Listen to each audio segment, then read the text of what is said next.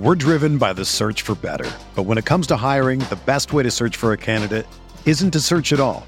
Don't search, match with Indeed. Indeed is your matching and hiring platform with over 350 million global monthly visitors, according to Indeed data, and a matching engine that helps you find quality candidates fast. Ditch the busy work. Use Indeed for scheduling, screening, and messaging so you can connect with candidates faster.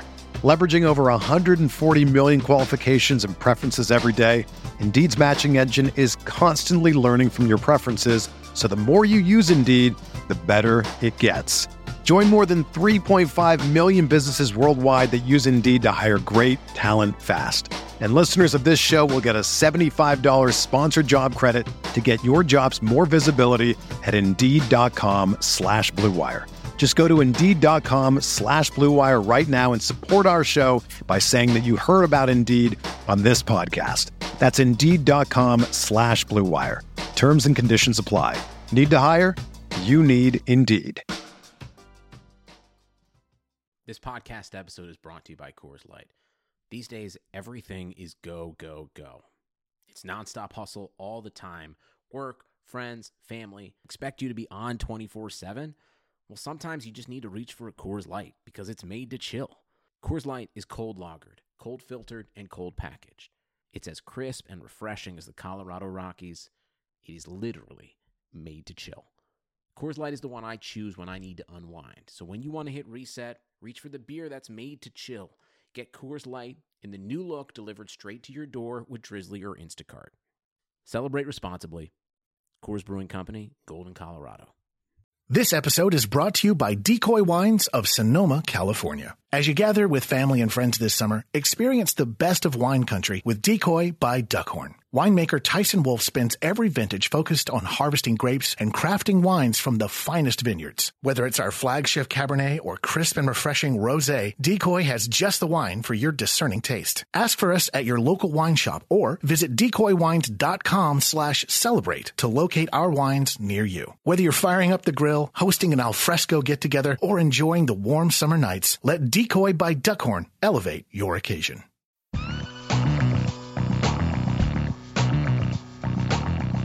You are listening to RotoViz Radio, a fantasy football podcast, with your host, Matthew Friedman. Hey everyone, I'm Matt Freeman, Matt at the Oracle of the Action Network and RotoViz. Welcome to a special edition of RotoViz Radio. Today we are talking about the Cleveland Browns.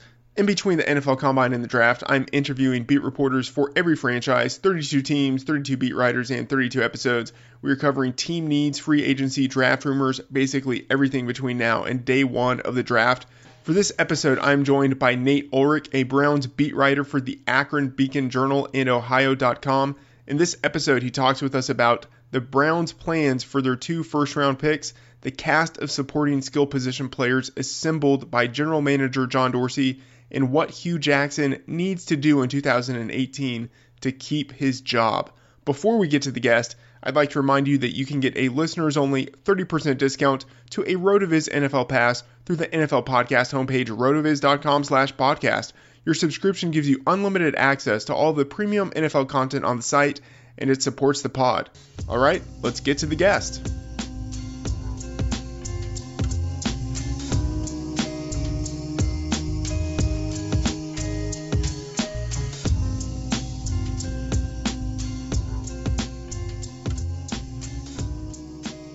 Please welcome to the show Nate Ulrich, a Browns beat writer for the Akron Beacon Journal and Ohio.com. You can follow him on Twitter at Nate Ulrich ABJ.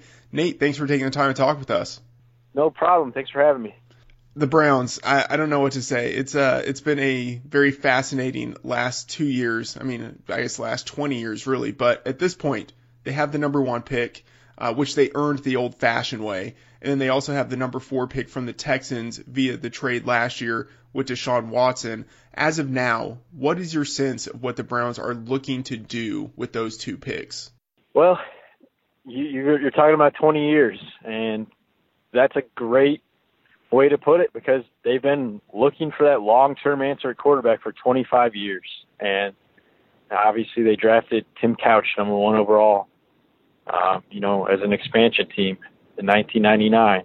But they haven't picked a quarterback higher than 22nd overall or 21st overall since since then. So a bunch of quarterbacks have come and gone, but they haven't really made that huge investment in the guy at the top of the draft. And that's exactly what they're expected to do this year. You know, you've got Sam Darnold, Josh Allen, Baker Mayfield, and Josh Rosen, 4 highly touted quarterbacks. None of them are perfect. They all have flaws, but there's something about each guy to get excited about. And the Browns are fully expected to pick whichever guy they think fits them the best, number 1 overall, and try to finally solve that quarterback quandary that they've had for 2+ decades. Do you have a sense? Yeah, I was going to say, do you have a sense out of those 4 quarterbacks? I think it really comes down to Darnold or Allen, and I might be wrong on that. But between those two, do you have a sense of which way they're actually leaning? Well, my belief is that Darnold is the favorite. You know, who really knows this time of year with so many smoke screens and so many lies? But I believe that Hugh Jackson prefers Darnold. What's really the mystery to me is, what does new GM John Dorsey want? And, you know, I think that's where Allen comes into play. People see the dots that are there to connect from Dorsey's history, being in Green Bay with Brett Favre and Aaron Rodgers, and then drafting Patrick Mahomes with the Kansas City Chiefs last year. Everybody looks at that common theme, that rocket arm, that huge arm, you know, the kind of arm that you think a guy ideally would have if you put him on Lake Erie and asked him to play football in December. So I think that a lot of people connect those dots, and a lot of people are connecting those dots and thinking that's why Dorsey is intrigued by Allen. So I think those are really the main contenders. I do think that Baker Mayfield is somewhere in that discussion. Maybe it's just the periphery at this point. But I think that we know for a fact that Scott McCloughan, who is a trusted advisor of John Dorsey, he brought him on as a consultant, and it may lead to a full-time job eventually in Cleveland. We know that Scott McCloughan loves Baker Mayfield. I mean, going back to the fall, long before his involvement with the Browns, he's on the record saying that Baker Mayfield would be his guy in this class. And, you know, I was at the Senior Bowl with John Dorsey, and John Dorsey was pressed about Baker Mayfield's character and his attitude, and John Dorsey really defended him repeatedly.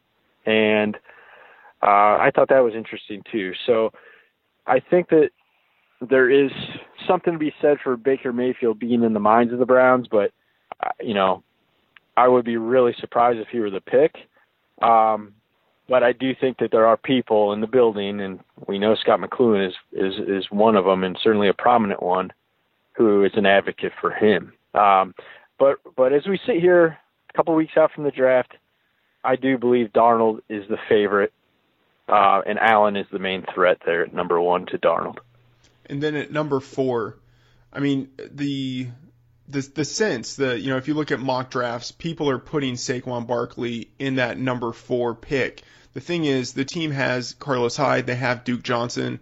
No team that John Dorsey has worked for has ever drafted a running back in the first round during his employment. Do you think Saquon Barkley is the guy they're really looking for there? He could be. I think that he is that special of a player. You know, the history that you mentioned with Dorsey is a great point. Also, you know, when you think about that history, he was just with the Chiefs last year when they drafted Kareem Hunt in the 3rd round, and he comes out and leads the league in rushing as a rookie. So he knows firsthand that you can find really good running backs, you know, after that 1st round. And this is supposed to be a deep class here, you know. You've got Geis from LSU, Ronald Jones from USC, you know, some of those guys in the 2nd tier. There's Sony Michel, there's Nick Chubb, there's Rashad Penny. You know, there's a handful of guys in that 2nd tier, and you look at the Browns sitting at the top of the 2nd round at the 33rd and 35th overall picks. It's logical to think that they could fill that running back need early in that second round instead of taking Barkley early. If that's the case, it leaves you wondering, well, who's there at 4? Who would make sense if they do take that quarterback at number 1, like we all expect them to? Who's that non-quarterback that they would take at 4? And I just keep coming back to Bradley Chubb, the defensive end from NC State. I know for a fact the Browns really think highly of him. They think, they look at him and think that's a really good player, a player who has a chance to be the best, non-quarterback in the draft. Obviously, Barkley is right there in the conversation, and that it's really, I think, in the minds of most people, down to those two, is the best non-quarterback in this draft. So, they drafted Myles Garrett number 1 overall last year. They have Emmanuel Ogbah, who was the 32nd overall pick in 2016. So on paper, defensive end isn't a big need for him. But I think that most NFL teams operate under the theory that you cannot have enough good pass rushers. And we always hear about a copycat league, and you saw how dominant Philadelphia ended up being with the ability to rush the passer. So I think that Bradley Chubb is definitely in the conversation, if not the favorite, at number 4. And that's if he's available, right? I mean, that's a thing about Barkley and Chubb. The Browns could conceivably have their pick of the best non-quarterback in the draft at number 4. The Giants are the team to watch, of course. At number 2, are the Giants going to pick Barkley or Chubb? And then the Browns would get the other guy there available to them at 4. But if the Giants pick a quarterback or trade down, and the team that trades up to 2 takes a quarterback, then 1, 2, and 3 are quarterbacks, because we think the Jets are going to pick a quarterback at 3. The Browns are going to pick a quarterback at 1. Then, yeah, you could almost have it set up where it's like 2 drafts for the Browns. You take the quarterback, and then you get all the best, or all the non-quarterbacks to choose from.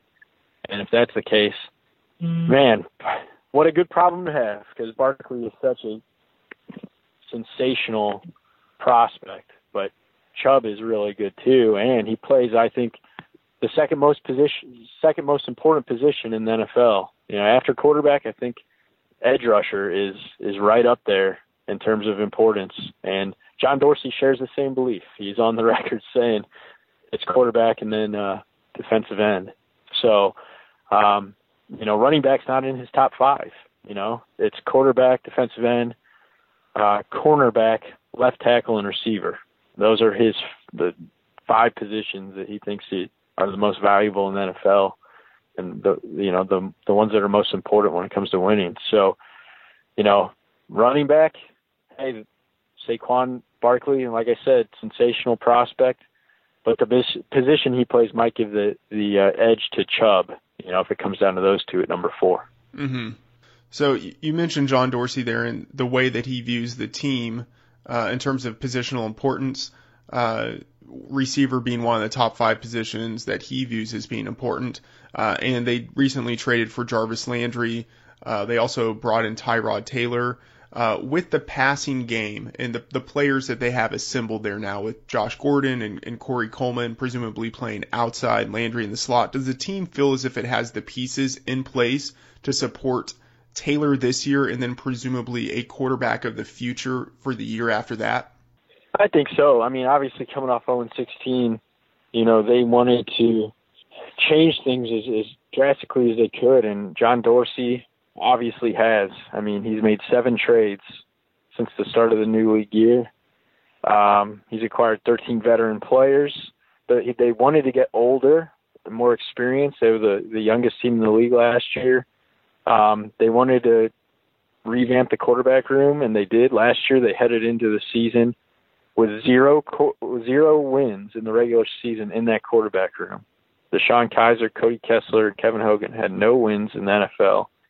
And they still have no wins in the NFL. After going 0-16, they have been wiped out completely. John Dorsey traded all 3 of those guys.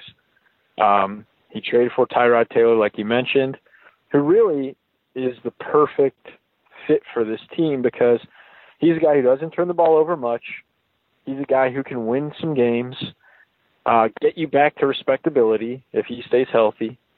But if you look at his contract, he's only, locked in for one more season, and it's at $16 million, so you're paying him decent, but that gives you that flexibility.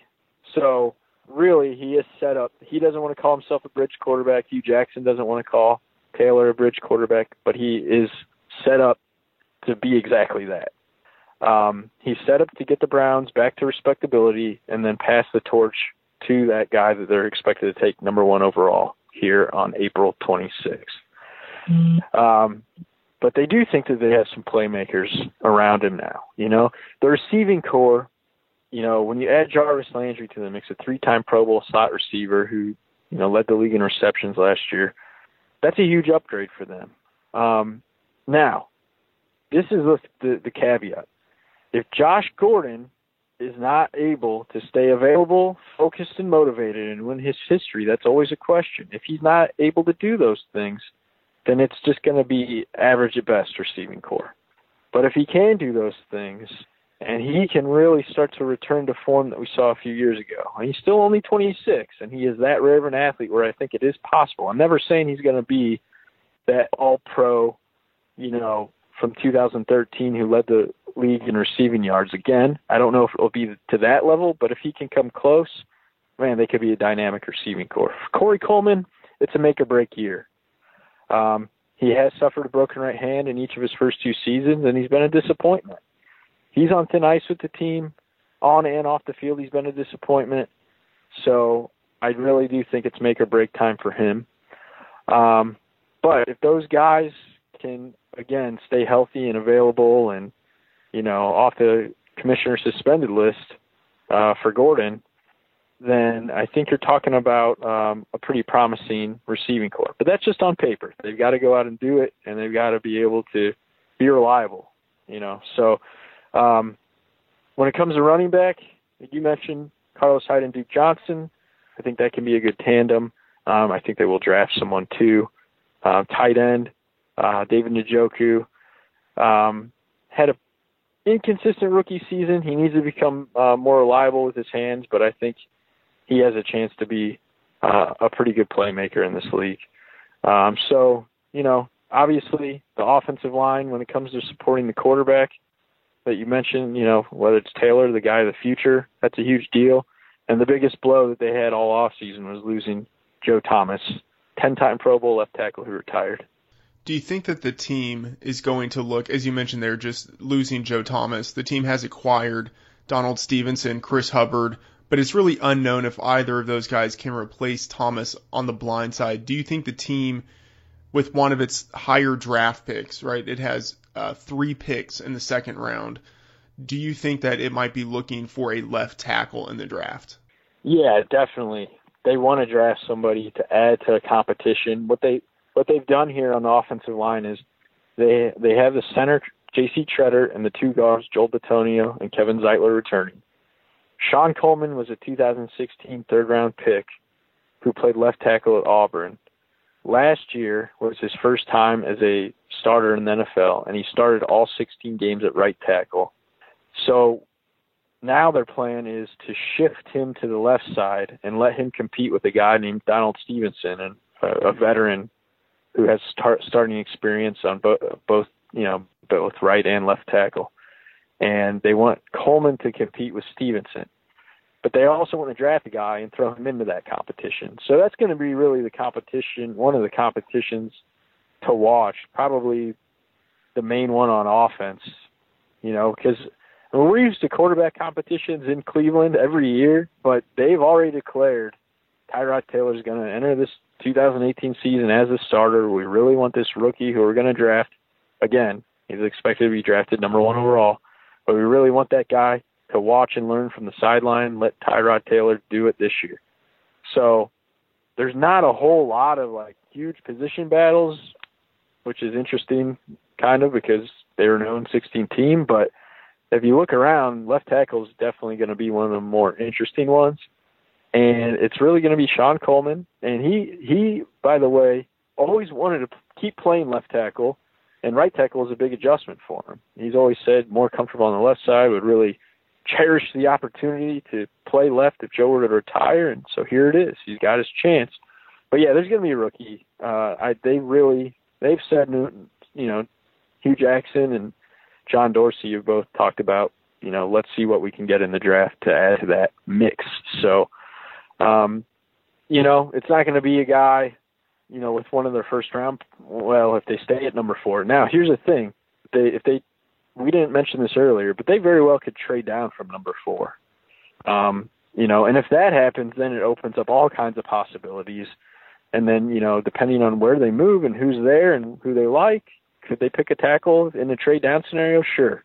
But I would lean toward them being more likely to pick one, second round, like you mentioned, or later. But I think that you can definitely expect them to use a draft pick on a left tackle and throw them into kind of a Royal Rumble there over there on the left side in training camp and see who emerges, because, the right tackle spot is going to be filled by Chris Hubbard, who played for Todd Haley in Pittsburgh, and they signed him solely for that purpose. So that's what frees up Sean Coleman to move to the left and compete for that job. You mentioned that there aren't many position battles on this team, at least as it seems right now, which obviously is a little bit weird considering that it is an 0-16 team. But this team actually, with the additions that they've made and then the draft selections that they have, it seems as if it's a team that really is improving and does have some potential for a number of years after this. Just in terms of the sense within the organization, is there, I don't know if I want to use the word hope, but is there some hope for the future? Do people have the sense that this year is going to be different than the 2 previous seasons and many of the years before that? Yeah, they do. I think it's interesting because were they way too young last year? Yeah. Were they talented enough? No. But when you make all the moves that John Dorsey has already, you're already more experienced, you're older, you're more talented, and that's even before you get to this draft when you have some really, really nice picks. You have 5 picks in the top 64.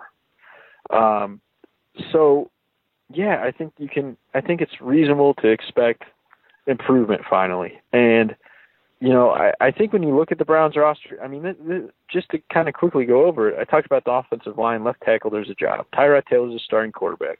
Carlos Hyde and Duke Johnson, that's the starting tandem, regardless who goes out there first. Duke has not traditionally been a starter per se, but he plays, a huge role. He was the best offensive player last year throughout the season from start to finish. And that has something to do with the future Hall of Famer and Joe Thomas being hurt in the 7th game. But Duke Johnson was voted by the local Browns writers as the team MVP, the team player of the year. So, that's the kind of season he had, even with all the losing. Tight end David Njoku is going to be thrust into that starting role this year. Receiver, you got with the guys we talked about, Josh Gordon, Corey Coleman, Jarvis Landry. That's your group right there. And on defense, there's some starting jobs. There'll be some battles in the secondary at cornerback. That'll be a highly contested position. And then on the defensive line. But linebackers are pretty much, you can pencil those guys. Those are pretty much set. And, a lot of the defensive line positions are, and certainly the ends, unless if they draft Bradley Chubb, then, that would change. But, there's not a ton of, mystery about who your main guys are. So I think that the key, and it's a simplification, but it's also true, is, what do you have at quarterback? Because there are people in that building who believe if they had, a really good quarterback, you put them on that roster, even the one that went 0-16 last year, and you're 500 team or slightly better. That's, Aaron Rodgers, whoever, you can play the hypothetical, but put in a good quarterback and it's a totally different story. And so with Tyrod Taylor, you certainly don't have one of the league's elite, but you have a guy who has, a winning record in the league, 22-21, took the Bills to the playoffs last year, ended a 17-year drought, and doesn't turn it over much. He had 6 turnovers last year. That's interceptions and fumbles. The Browns, meanwhile, finished last in the league in turnover differential at -28. It was the worst turnover differential since San Diego in 2000. That team went 1-15. So if you want to look for reasons for 0-16, right at the top of the list is that turnover differential, and a lot of it had to do with the quarterback play. And, Deshaun Kaiser leading the league with 22 interceptions and also losing 6 fumbles. So part of that's having a rookie quarterback, and that's the way they set it up. He obviously was not ready. They had no wins in the quarterback room, and he was a starter from day one. He started 15 of the games. Kevin Hogan started the other one, and the rest is history. Hey, sports fans, football season's here, and it's time to get in on the action with MyBookie. MyBookie is the industry-leading sports betting website that offers real Vegas odds on football, baseball, and all your favorite sporting events. You can take a side, the total, or even fantasy points props. MyBookie lets you bet online and win big. Did the game already kick off? Don't sweat it. MyBookie has in-game live betting on every major league and event, even esports. There's no better time to join MyBookie than today. Go to MyBookie to open an account and start winning. Use promo code CHAMPION when you register for your account and get a 100% sign-up bonus up to $1,000 on your first deposit. Bet today. Visit MyBookie's website or call 844-866-2387. That's 844-866-2387. Check them out today and use promo code CHAMPION for a 100% bonus. Terms and conditions apply for entertainment purposes only. Void where prohibited. You mentioned there defensively that they've very much revamped the secondary, which makes sense considering that they really were, by most measures, a bottom 10, maybe even a bottom 5 unit. But defensively, the front seven, they were actually pretty good against the run. What are the thoughts for the defense this year in terms of how it can perform? Well, John Dorsey said they needed to get faster in the secondary. And what's interesting is I think a lot of people will look at Jamar Taylor and Jason McCourty last year, and early in the year they were getting pretty good reviews from Pro Football Focus, and a lot of people say, they're pretty good. They had pretty good corners, but when you take a deeper look, as the season wore on, they did not have a good cornerback group. They allowed the highest opponent passer rating in the league, highest completion percentage in the league. They were much better against the run, like you mentioned, made a big leap, and that was a top priority for Greg Williams. But they got shredded against the pass, and that's why you saw them add so many cornerbacks this offseason. And actually, what another thing they did, which is significant, we know that on paper, barring draft, maybe the drafting of Minkah Fitzpatrick or something like that, we know the starting safeties. So they traded for Demarius Randall. They sent Deshaun Kaiser to the Green Bay Packers for Randall. The team swapped 4th and 5th round picks. Randall played cornerback for the last 3 years in Green Bay, but he played free safety at Arizona State. Elliott Wolf, who's now the assistant GM of the Browns, and Alonzo Highsmith, who's now the vice president of player personnel with the Browns, were both in Green Bay during Randall's entire tenure there, and they are the right-hand men of John Dorsey. So they obviously think free safety is the right spot for him, and the team obviously traded for him, and he is, in position to be the starting free safety, which allows Greg Williams to move Jabril Peppers to strong safety. Last year, Williams played Peppers at free safety because he said he had nobody who was a better option at that position. And as the year went on, Hugh Jackson and Greg Williams conceded that, this was not the right position for Jabril Peppers. He needed to play strong safety, but they had him at free safety out of necessity. Not only did they have him free safety, Greg Williams had him playing very deep, like 20 to 25 yards off the ball. Browns fans went nuts. They looked at the all 22. They tweeted the photos. They had GIFs going. It was the whole it was like one of the main criticisms of Greg Williams, his use of Jabril Peppers. Well, now they can play Jabril Peppers closer to the ball, where he feels more comfortable and where they think he's going to excel. So we'll see how that works out. But, it's certainly, I think, is a more natural fit for him. So those are the safeties. And cornerback, it's wide open now. Jason McCourty, who I mentioned earlier, he's been traded. Jamar Taylor is still there. Breean Body Calhoun is still there. He was like the third corner last year. So if you're in free agency, they signed TJ Carey, Terrence Mitchell, and EJ Gaines, all of whom have starting experience. Carey, obviously, his contract says he was signed to start. But I think it's going to be interesting to see really, how that shakes out. Like, out of that group of the 5 guys I just mentioned, the 3 free agent acquisitions and the 2 holdovers, Jamar Taylor and Breean Body Calhoun, who are going to be your top 3 guys. I think after Carey, it's going to be an interesting position battle. And again, we haven't mentioned this guy yet, so I'll throw him in there. I do think that Ohio State cornerback Denzel Ward, I mentioned Minkah Fitzpatrick earlier, but I think that the other defensive back who you could see the Browns possibly end up with in the draft, I wouldn't consider him as likely as the guys we talked about earlier, Chubb and Barkley at 4, but Denzel Ward from Ohio State, who tied with 2 other players for the best 40-yard dash at the Combine, and visited the Browns just a few days ago during their local pro day. He's from Northeast Ohio, went to Nordonia High School. I think he could be an option, maybe even in a trade down scenario if they trade down but don't move too far back. So, they might not be done at corner when it comes to,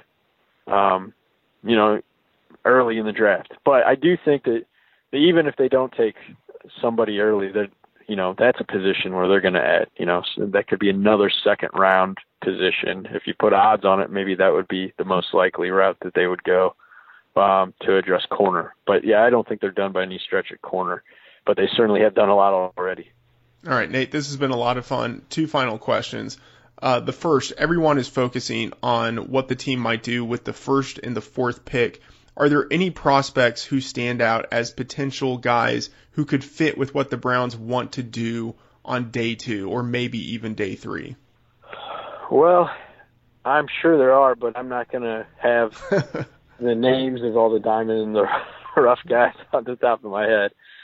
But what's interesting is if you look at some of the official visits that they've had, guys who, have kind of surfaced, who are, if you look at the draft analysts and who they project and all that kind of stuff, there are some guys who are, later round guys.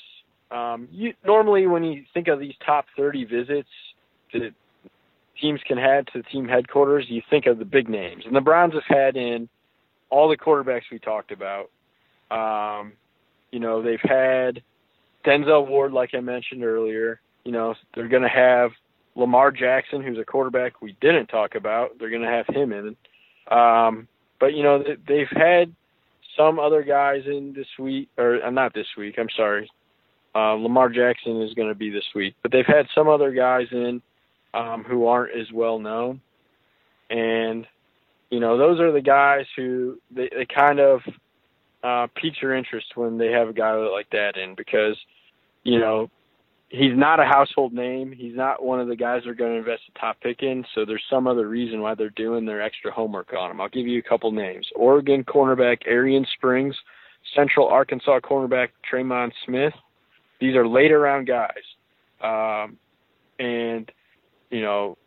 When those names pop up and you talk about later round guys or, guys at day 2, day 3, I think those are some day 3 guys who they're obviously doing extra homework on, and we just talked about they're not done at cornerback. So those would be a couple names I would give you who we know they're doing some thorough research with. That's really interesting there. Final question here. The Browns went obviously 0-16 last year. I believe Hugh Jackson is yet to jump into Lake Erie. What does he need to do in this upcoming season in terms of job security? Is there sort of like a number of games, like a win threshold he needs to hit in order to keep his job, or is it more just about kind of progress? Like how is he going to be evaluated this upcoming season? Well, my guess is that they need to win because he no longer has the excuses that he's had the last 2 years. He's gone 1-15, he's gone 0-16, 1-31. People think it's a miracle that he still has the job, and I think he is very fortunate, no doubt about it. When you see guys like Mike Mularkey take the Titans to the playoffs and get fired, and Hugh Jackson survives 0-16, you scratch your head. But he got the benefit of the doubt from Jimmy and Dee Haslam, the owners, because they bought the argument that he did not have enough talent to have a fair chance at winning.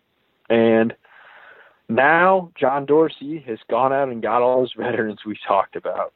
And he's got a quarterback who's won elsewhere. And now those excuses or reasons, however you want to look at it, aren't there. So it's on Hugh now. If he can't win with the improvements made to the roster, with the experience and age and talent added, it's on him. There's no scapegoat. He's changed almost his entire coaching staff in 2 years. Like, you know, he had Ray Horton as defensive coordinator the first year, fired him. Greg Williams came aboard. He's added Todd Haley as his offensive coordinator. He's changed quarterbacks coaches. He's changed running back coaches, offensive line coaches. You know, like I said, the entire defensive staff switched out with Greg Williams coming aboard. Now he has a new special teams coordinator for the first time. You know, Chris Tabor went to Chicago after a 7-year run in Cleveland. So the players are new. The coaching staffs have been totally revamped. Everybody around Hugh basically has changed. So he is run out of, you know, reasons to point to other than himself if the losing continues at an alarming rate. So I think he's got to win, and that sounds so obvious, but it hasn't been the requirement thus far. Here's what I would guess, and you know, talking to Jimmy and Dee Haslam at the owners' meetings, and you know, they were asked, hey, you know, there's that perception that Hugh's on thin ice, that he might not even make it through the whole year if you guys start off, you know, rough, and they wouldn't, you know, pinpoint anything, but Jimmy Haslam basically just said, we have full confidence in Hugh Jackson, and he dealt with a very difficult set of circumstances the last couple of years, so we're ready to give him this opportunity. So with that vague answer in mind, all I can do is guess, and my guess would be that you need to start kind of approaching 500, and that's such a huge leap from 0-16, but again, this is a different team. It is a different team with all the moves that have been made. So, you know, if you're in that 6 to 8 win range, you know, I think that if you're the Haslams, you're probably feeling good about your decision to keep Hugh around. And I think anything short of that, you got a new GM in here, and there's no doubt that he has a list in his mind of coaches throughout the league who he's worked with, who he's liked, who he likes. And if this thing doesn't go well enough, you let John Dorsey pick his guy. All right, Nate, this was fantastic. Thank you for all of your insight, and we hope to talk with you again as we get closer to the season. Hey, I appreciate it. Anytime. Thanks a lot.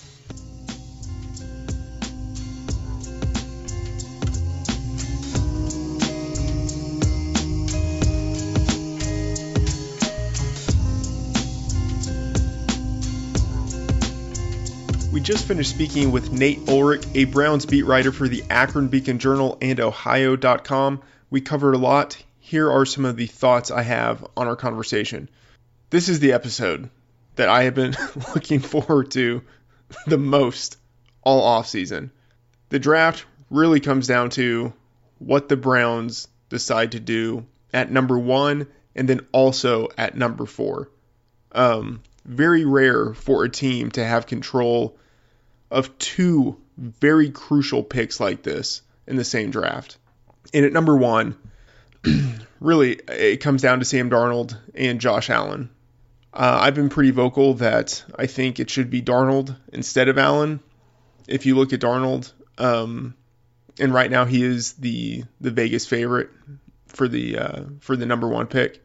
But if you look at Darnold, in terms of what he accomplished at USC, his completion percentage, his adjusted yards per attempt, his improvement while he was there, and then also his age and his mobility and arm strength, but his age, all of those things, those are the reasons he should be number 1.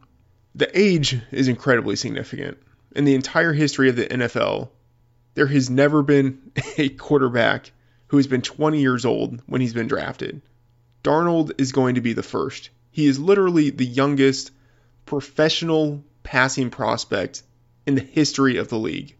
Over the past 25 years, only 6 first-round quarterbacks have finished their rookie campaigns at the age of 21. In 93, Drew Bledsoe. He was the first overall pick. In 2001, Michael Vick. Again, the number 1 pick. 2005, Alex Smith. Again, the number 1 pick. 2009, Matt Stafford. Again, the number 1 pick. That year you also had Josh Freeman, the 17th pick.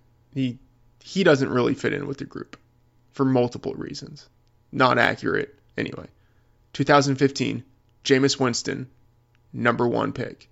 Darnold is clearly in a cohort because of his age and then also because of what he accomplished in college. He's in a cohort with guys who historically have been selected at the top of the draft. That doesn't mean it's going to happen. And just because, Darnold, quote unquote, checks a lot of the boxes, that doesn't necessarily mean on its own that he deserves to be the number 1 pick, right? Quarterback evaluation is really hard, but he has a lot of the same predictive and key characteristics of guys who have been selected number 1 overall and who actually had or will have pretty good careers. Right? Bledsoe, Vick, Smith, Stafford, all of those guys were in the league for over a decade. Right? Starters for over a decade. I mean, none of them has won a championship, but I don't think that's really the measure of whether a quarterback is or was a good pick or a good player. Right? All of those guys returned value, even though they were selected number 1 overall. Jameis Winston is on that same trajectory. Right, Sam Darnold, I think, is a very safe number 1 pick. I think he has a very high floor. Josh Allen, he has a floor that is in the basement, right? And that on its own isn't, well, actually, no, that on its own is enough, I think, probably to disqualify him from the number 1 pick, because that is so much draft capital to invest in an asset with a very low floor that I think it's risky to make an investment like that. But Josh Allen, I mean, people are going to love him, because of the arm strength, the athleticism. He gets compared to Roethlisberger and Carson Wentz. And I should say I think that makes no sense. Like, if you look at them, just like you look at their actual bodies, fine. He has the measurables of someone like Carson Wentz and Roethlisberger, right? But not every big-bodied quarterback from a small program turns into an NFL star, right? Paxton Lynch, for instance, is the example of why you can't just say, he had great production at a small school. It's going to translate. And the thing is, Allen didn't even have great production at a small school, right? He looks like a prototypical passer in terms of his body, but he doesn't have the accuracy. Right, that is why he is not comparable to Roethlisberger and Wentz. He does not have the accuracy. Roethlisberger completed 63.3, 63.3, and 69.1% of his passes in his 3 seasons as a starter. Carson Wentz, 63.7 and 62.5% in his 2 seasons as a starter. Allen, 49% in his first season, 56% in his second season, and 56.3% in his third season. He never hit 60%. Here is, for me, the real kick in the crotch. 49% in that first year. That was at junior college.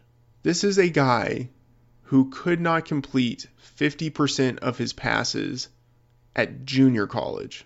He didn't have great talent around him at junior college and then Wyoming, but of course he was playing against guys who are not going to be in the NFL, right? At Wyoming, in his first season there as a starter, it's possible, maybe even probable, that he was actually playing with some guys who were still better than his opponents, right? Some of those guys actually have ended up in the NFL.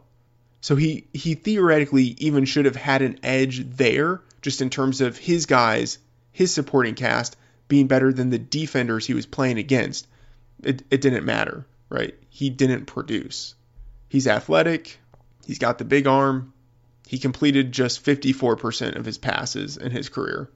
He is Jake Locker, right? The classic boomer bust guy, right? The Vegas odds are that Darnold is the number one guy selected. He's the favorite right now. I think it's actually, like, at best a coin flip, and I think Allen is actually the front runner. Since December, there have been reports by scouts, people in the industry who are familiar with Dorsey, that they fully expect him to select Allen.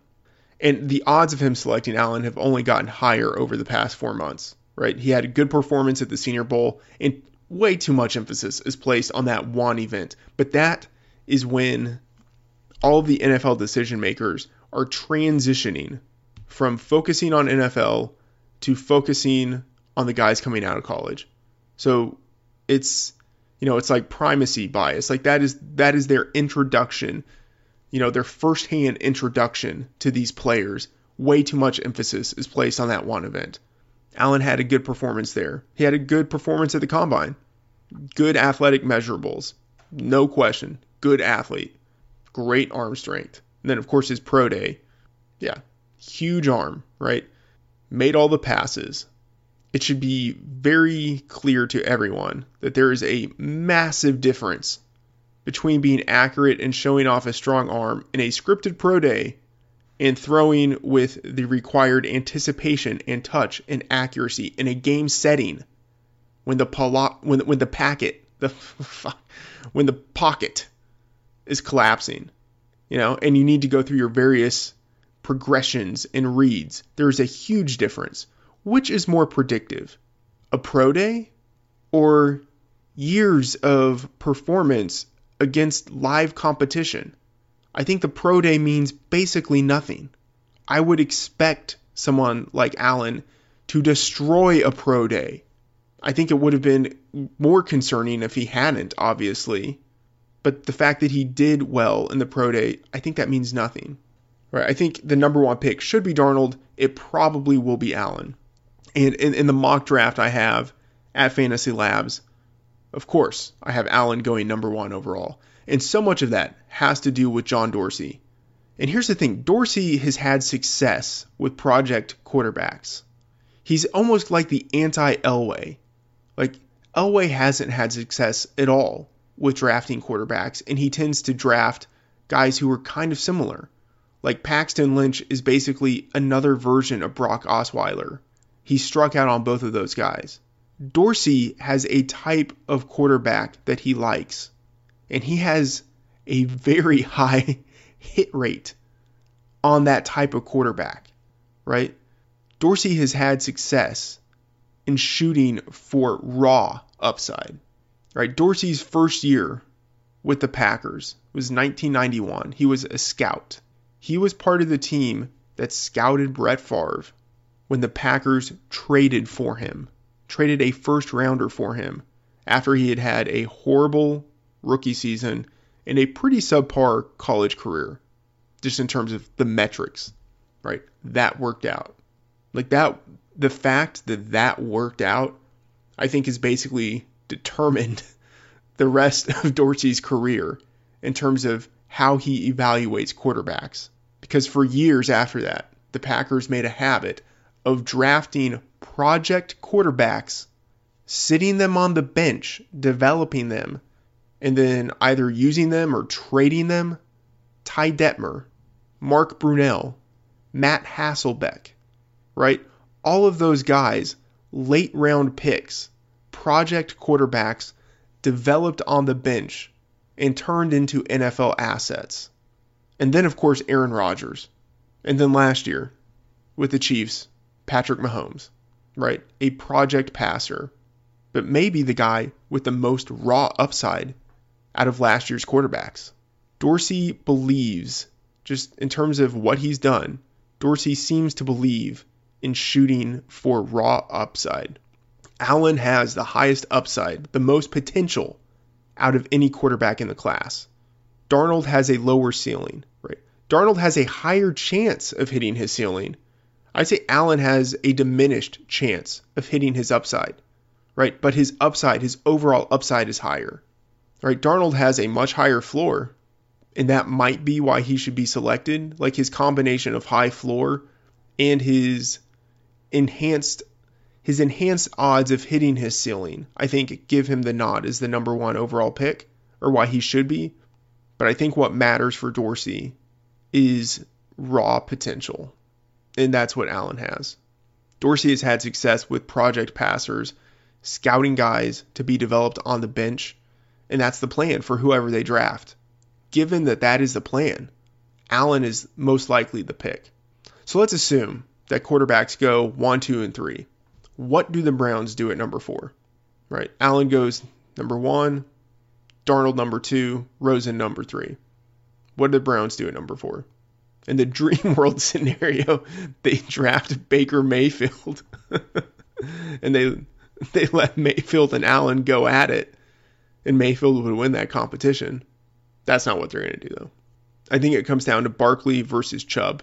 Quentin Nelson would be interesting because he really is maybe one of the best players in the draft, and that's just not like best non-quarterback in the draft.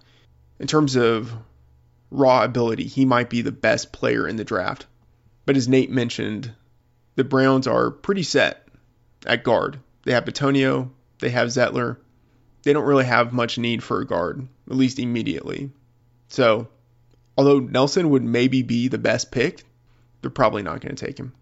Nate's insight into how Dorsey values right now, how he values running backs, is really interesting. It's making me change my mind. I have mocked Barkley to the Browns. Right now in the mock draft I have at Fantasy Labs, I have Barkley number 4 to the Browns. And I have that knowing that Dorsey has historically avoided running backs in the first round.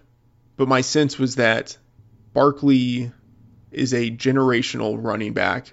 Really the last running back, I'd say the best running back prospect of the last decade. I think that's fair. Based on his age, his production, his versatility, his skill as a receiver. I think he's the best running back prospect of the last decade. It's convenient that I'm outside of the Adrian Peterson window in making that statement. And so my sense was that because of how good he is and because of the hype surrounding him, Dorsey might make an exception. But if Dorsey, even now, is saying that quarterback is most important, defensive end, cornerback, left tackle, wide receiver, those are the positions that matter, I don't know. I don't see him drafting Barkley. If he's saying that running back is not a top 5 position for him, then I don't see him drafting Barkley number 4, which is really interesting. That changes a lot for the landscape of the draft. And so if it's not Barkley, I think it ends up being Chubb. Or maybe they trade down, which would be, I think, probably a good move. Acquire some pieces. I think it'd be great if they traded down. But let's say it's Chubb. I think that works too. The team signed Carlos Hyde, and it has Duke Johnson. I mean, Barkley has so much going for him. But, the big things, he's a big-bodied guy, and he's a great receiver. With Hyde and Johnson, the Browns, they have those attributes already covered. Hyde is a big-bodied guy, and Duke Johnson is one of the best receiving backs in the league. That's not to say that those two guys can replicate what Barkley would add to the team, but they might be able to do it enough. They might be able to do it well enough to justify that the team draft another position with that pick. And as Nate mentioned, Dorsey was with the Chiefs when they drafted Kareem Hunt, a third rounder who went on to have great success last year, right? And this is another great draft, just like last year's draft, another great draft for acquiring a running back, a potential starting running back on day 2 or in the middle rounds, right? I think that if Dorsey is looking for a running back, that is what Dorsey will look to do, to draft a guy later on. And adding Chubb, that would be a great move. This defense is starting to take shape. It could be a good unit in 2 years, maybe even this year. EJ Gaines was good with the Bills last year. When he wasn't injured, he was good, right? 86.6 PFF grade, a top 15 cornerback. Carey and Bodie Calhoun, they were also pretty good, right? Peppers moving to strong safety is big for him. Shifting Randall to free safety, I think, is a good move. That secondary is going to be much improved. In the front 7 last year, that was a pretty decent unit when it came to stopping the run. You have Garrett there. If you added Chubb, you still have Collins. You have Nassib. You have Ogba. Like, that is a pretty good unit that now could start to get after the quarterback. That defense, I think, is going to end up being pretty decent. And it's not just the defense that has improved. The supporting cast on offense, I think it's actually pretty good. Right, we talked about it. Josh Gordon, Corey Coleman. They weren't at Baylor at the same time, but man, that Baylor duo, those two guys on the outside could be pretty impressive. I'm not even going to talk about Jeff Janis, okay? Like, I'm not going to go there. Because if I start talking about Jeff Janis, my head might explode. You have Jarvis Landry in the middle of the field. I think that was a great addition. I think he could be very good for Tyrod Taylor this year. And then whoever it is that they add, Josh Allen in the future. And David Njoku, he's the guy who really interests me. He led the team in receiving touchdowns last year. It is very rare for rookie tight ends to do that, much less 21-year-old rookie tight ends. Njoku is a unicorn. He really has massive upside, right? He turned 21 in July, so he was a young player in college, but he did very well in college at Miami. 8 touchdowns in 2016. He had 11.2 yards after the catch, which was first among draft-eligible tight ends. Very productive. And here's the thing. 21-year-old tight ends, like as rookies, those guys end up having fantastic careers in general. Like at a minimum, they have a lot of upside. From the last 20 years, here are the 10 tight ends with the most draft capital to play as 21-year-old rookies. Kellen Winslow in 2004, picked number 6. Next guy, Eric Ebron, picked 10th, 2014. I still think that could work out. Tony Gonzalez in 97 was the 13th pick. Todd Heap was the 31st pick in 2001. Rob Gronkowski, the 42nd pick in 2010. Max Williams, 55th pick in 2015. His career has been derailed by injuries. Martellus Bennett, the 61st pick in 2008. Jason Witten, 69th pick in 2003. Jermichael Finley, 91st pick in 2008. He had some good years, but, injuries. And then the last guy, Aaron Hernandez, picked 113th in 2010. Would have been selected higher if not for failing a drug test at the combine. That is a really good group.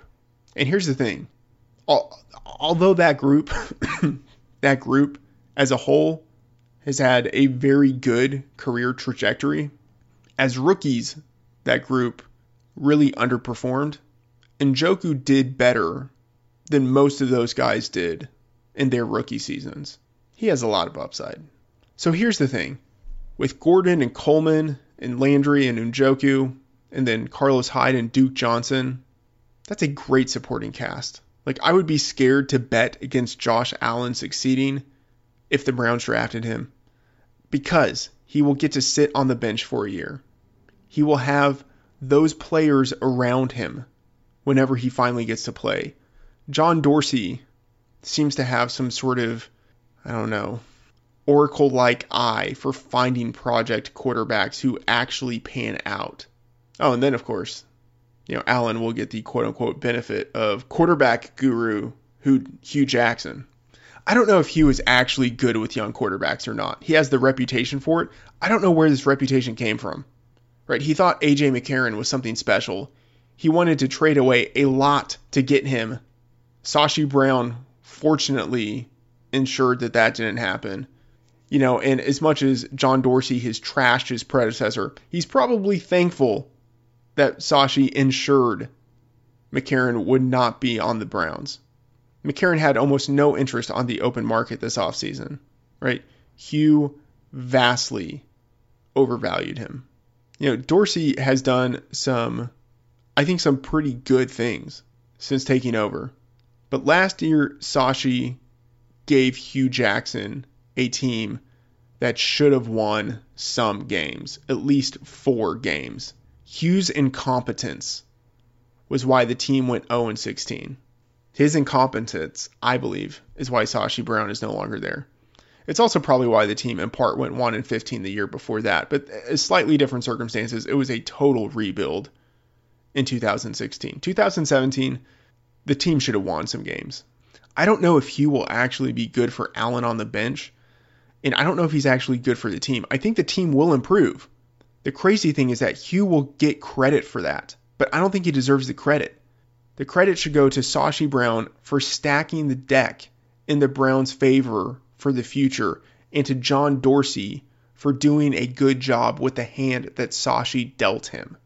I think the Browns are actually going to be pretty decent this year and in the future. It feels dirty to say that, right?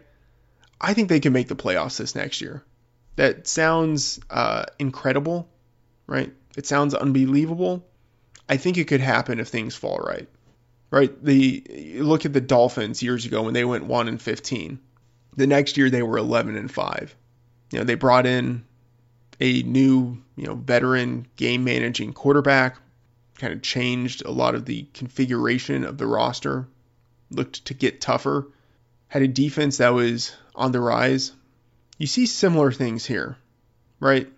It probably won't happen, but the Browns really could make the playoffs this year.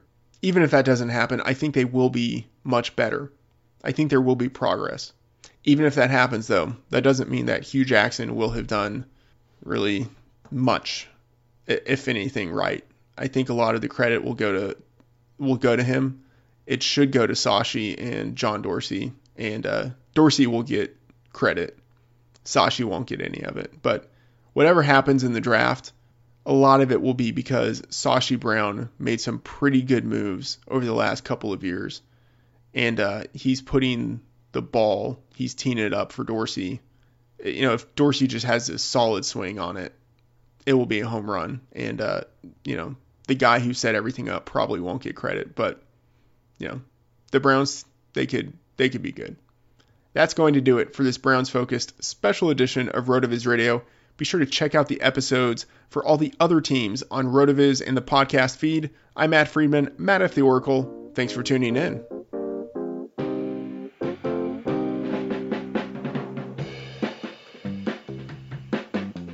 Thank you for listening to this special edition of RotoViz Radio, the flagship RotoViz podcast. Special thanks to Hassan Rahim, the producer for this episode, and to Colin Kelly, the assistant executive producer for the podcast channel. Please review the show on iTunes under the RotoViz Radio feed. Contact us via email, rotovizradio@gmail.com. We'd love to hear what you think, and follow us on Twitter at RotoViz Radio. And remember, you can always support the show by subscribing to RotoViz at a 30% discount through the NFL podcast homepage, rotoviz.com/podcast.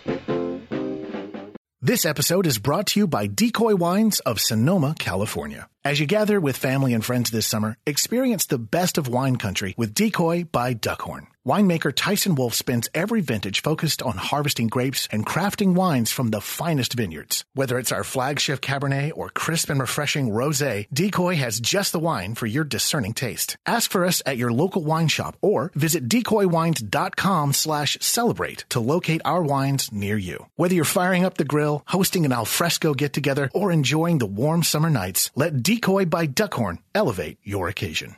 This episode is brought to you by Decoy Wines of Sonoma, California. As you gather with family and friends this summer, experience the best of wine country with Decoy by Duckhorn. Winemaker Tyson Wolfe spends every vintage focused on harvesting grapes and crafting wines from the finest vineyards. Whether it's our flagship Cabernet or crisp and refreshing Rosé, Decoy has just the wine for your discerning taste. Ask for us at your local wine shop or visit decoywines.com/celebrate to locate our wines near you. Whether you're firing up the grill, hosting an alfresco get-together, or enjoying the warm summer nights, let Decoy by Duckhorn elevate your occasion.